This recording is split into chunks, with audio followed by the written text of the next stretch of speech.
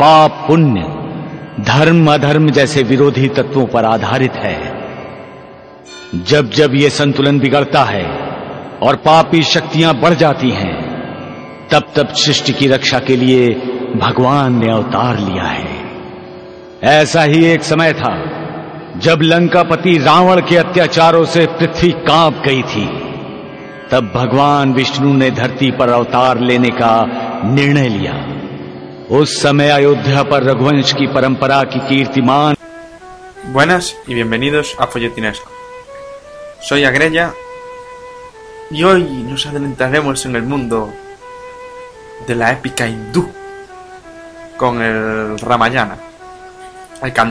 Ramayana es un cantar épico hindú del siglo III a.C., que básicamente es como viene siendo la Ilíada, la literatura hindú, en sánscrito, como sea, pues lo que es a la literatura griega, la Ilíada, junto con otro libro que es el Mahabharata. Pero voy a hablar del Ramayana porque uno es más corto y me da menos tiempo leerlo, y dos tiene un argumento más lineal, no son más como trozos como es el Mahabharata. El Ramayana es una historia épica cuyo protagonista es Rama, o Ram, que es un hijo de un rey que se llama Desiderata,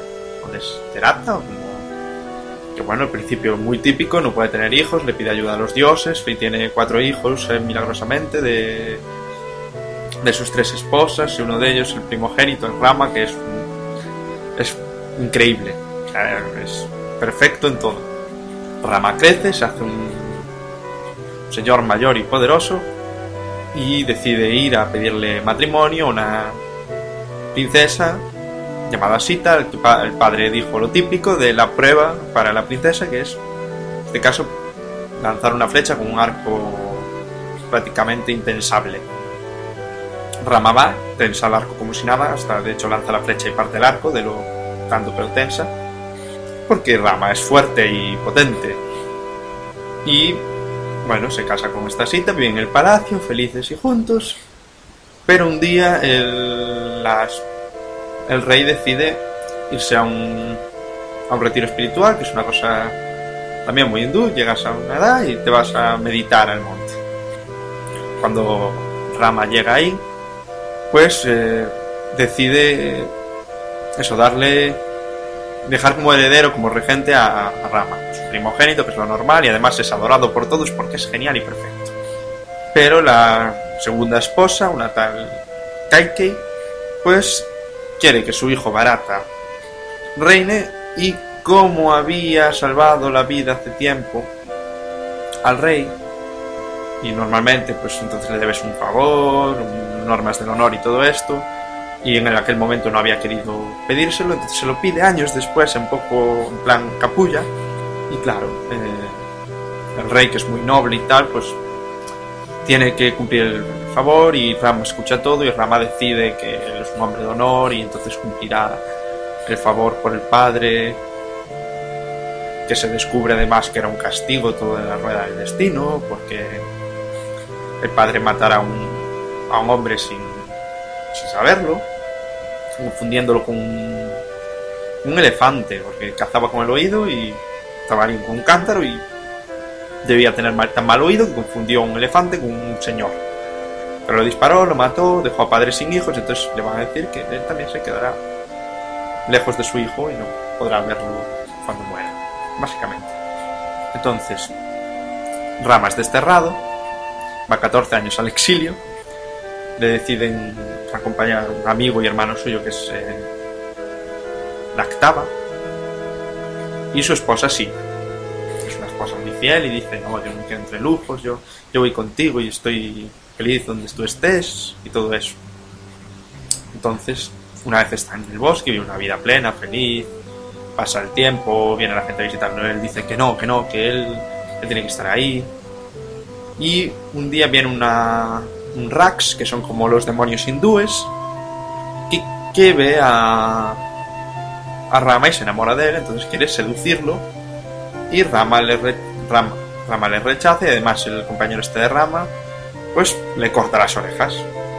esta Rax, que era una Rax femenina, pues se enfada y va junto a su hermano, que es el malo de la historia, que es Ravana, que era un tipo que pidió la invulnerabilidad a los dioses a cambio de no hacerles la guerra, o sea, de no luchar contra ellos, que era un tipo eso, que dominaba todo una especie de imperio, que era un malo muy peliculero, o sea, que aparte no podía ser matado por ningún dios, solo por hombres, por eso los dioses mueven también un poco los hilos para que sea Rama, que nazca Rama, que es un poco encarnación de Vishnu, y mate a este señor, va moviendo un poco los hilos.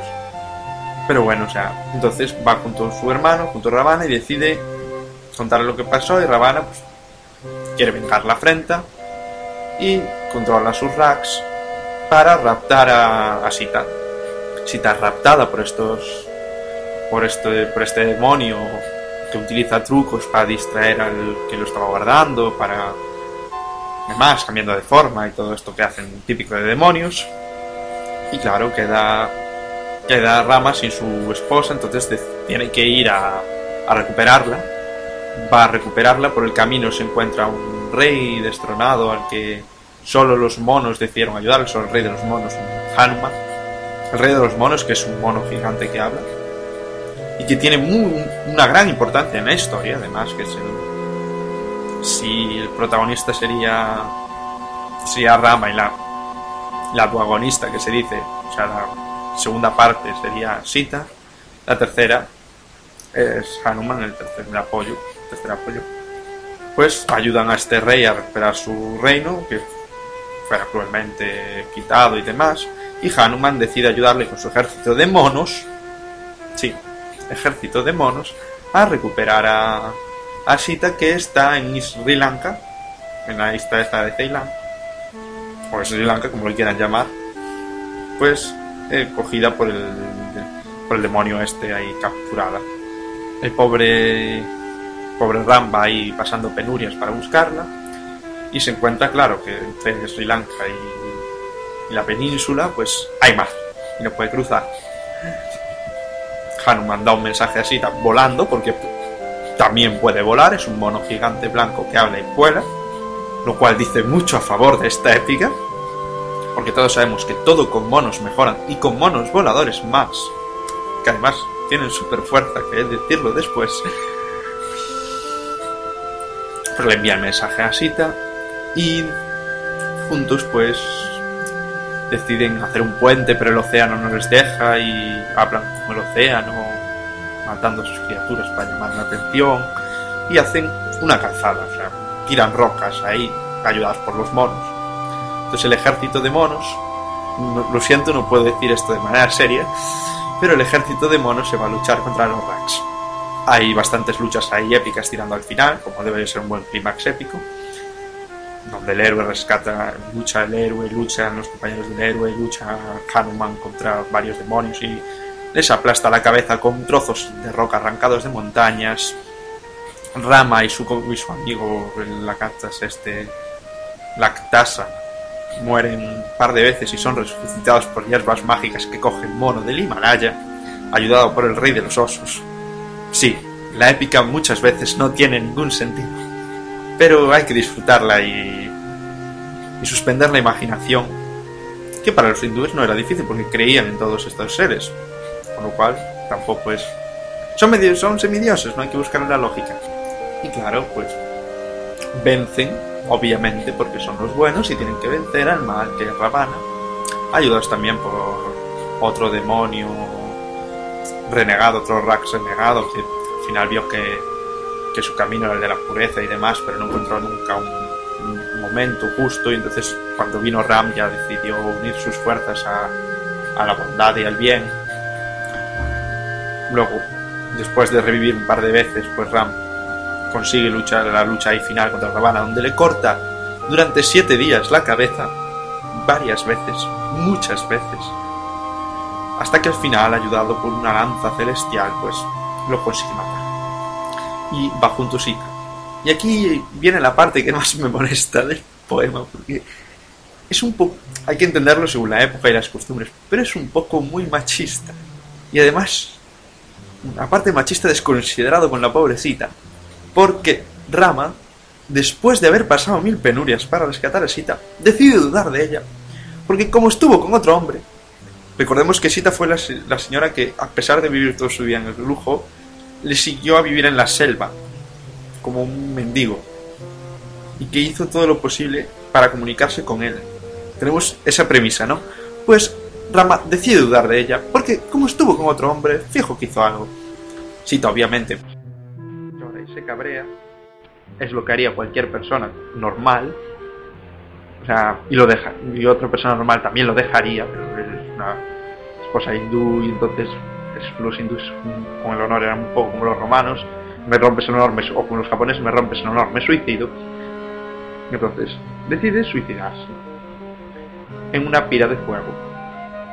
Los dioses bajan, Brahma baja, que es el dios máximo, que es un poco todos los dioses de la literatura hindú, de la mitología hindú. Y si me lee a alguien que siga el hinduismo y estoy equivocado, que me corrijas y tal. Pero Brahma es como el dios principal, y pues dice, Nacho, que esta señora esperó por ti años, hizo todo lo posible por ti, te siguió a todos lados, fue la cosa más fiel posible del mundo, que a pesar de que le acabas de desconfiar en ella, sigue manteniendo su honor. No seas malo, no seas mal tío, no seas un capullo y perdónala.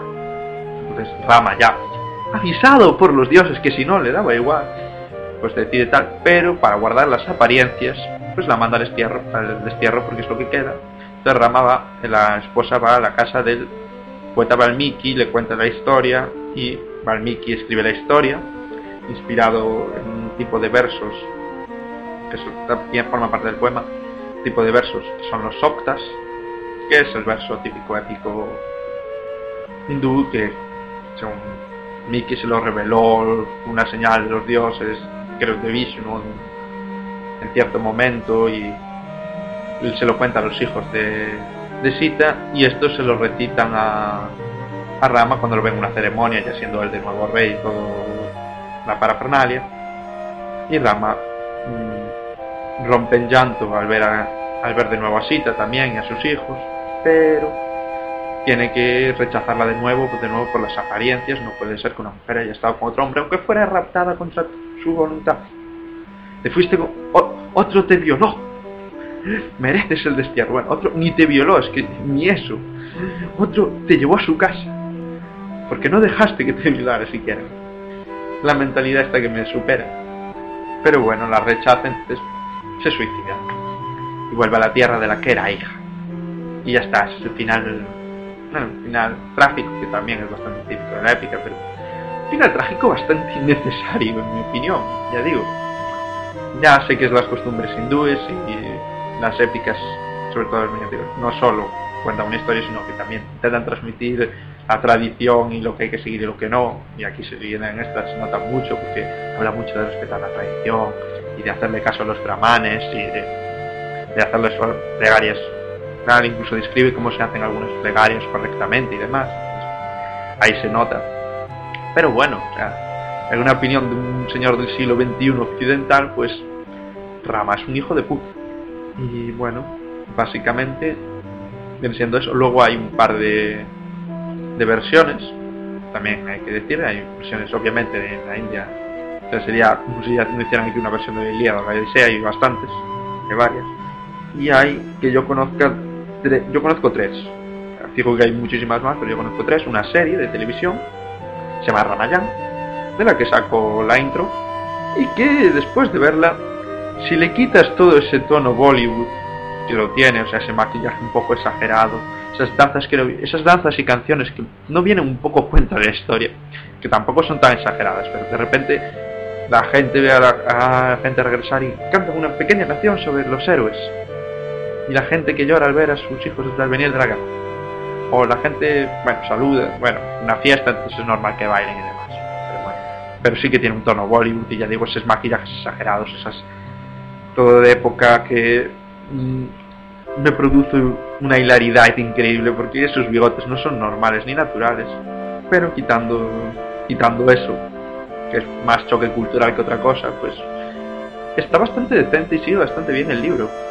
Y Hanu mantiene el mismo aspecto que los monos del planeta de los simios, lo cual es un bien y un mal, porque es un aspecto bonito de ver, es un maquillaje muy bien hecho, pero no es un mono gigante volador blanco, y eso siempre es malo. Es lo que me esperaba. Luego hay 2 pelis de dibujos animados, una en animación tradicional, en el que la narración está en inglés, está hecha por James Earl Jones, y no miento, el gran James Earl Jones, y otra animación 3D que mire por encima, la animación 3D es bastante cutre, la animación tal queda bastante mejor, pero aún así las vi dobladas en inglés, entonces tampoco sé cómo es el doblaje, pero era bastante malo, estando James Earl Jones obviamente, pero hacía la voz narrador, así que tampoco es que la sincronización importara mucho. Y bueno, la historia más o menos vi que la seguía quitando muchas cosas porque es destinado a niños y entonces simplifica mucho la historia y quitan las partes un poco más moralmente ambiguas o más de decapitaciones y gente aplastada con rocas en la cabeza y sesos esparciendo y demás, porque eso duele a la vista. Y bueno, y añaden alguna cosa más que se nota que es más infantil, y Rama y Sita pues terminan felices y contentos. Obviamente no van a coger el final triste para los niños, pero bueno, dentro de eso también son relativamente fieles, entretienen a su manera. La animación 3D sí puedes superar lo horrendo de la animación, que es comprensible. India no tiene un presupuesto en animación 3D como lo puede tener Estados Unidos, ahí son todas producidas en la India. Bueno, quiero decir que literarias también hay muchas versiones literarias, sus escrituras y demás, y inspiraciones de otros poemas hindúes y demás, porque ya digo, fue muy influyente ya no solo en la India, sino como muchas zonas de pueblos hindúes conquistaron parte del sudeste asiático, la zona tirando a Camboya, Vietnam no tanto, pero Camboya sí, parte de Tailandia además, que se nota un poco la arquitectura y demás, pues mucha cosa está inspirada en eso, y la arquitectura inspirada en esos caracteres, y el libro y relatos como esos caracteres del libro, y teatro de sombras también es bastante con esta historia.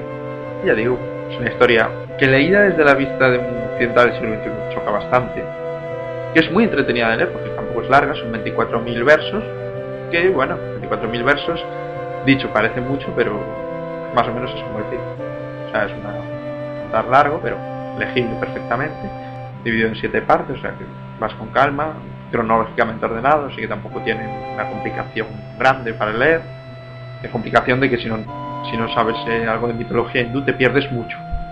Eso sí, tienes que ir un poco avisado, pero quitando eso, y además con los nombres y demás. Pero entretiene, que es importante, entre otras cosas, por haber establecido el verso épico de la literatura sánscrita, que es algo muy importante, y que bueno, que es una parte fundamental de la cultura y literatura hindú. Ya digo, hasta el punto que tienen sus pelis y tienen su serie que, como dato de curiosidad, que apunto aquí, que la serie paraba el país, o sea, hasta el punto que era conocido en Ramayana y seguido pues de gente en las series de los 80, 70. Tiene muy buena producción para la época, y punto de que gente entera de un pueblo mirando un televisor, o la gente en la calle parándose para ir a un bar a ver la serie cuando era la hora. O sea, un poco como si aquí nos paráramos, dieran la Biblia en serie y nos paráramos a verla. Y bueno, la música es de Jamendo, se llama Ramansita, de Gonzalo Camões, y podéis encontrar el podcast buscando Folletinesco pod.blogspot.com o en iTunes o iBooks, pues buscando Folletinesco.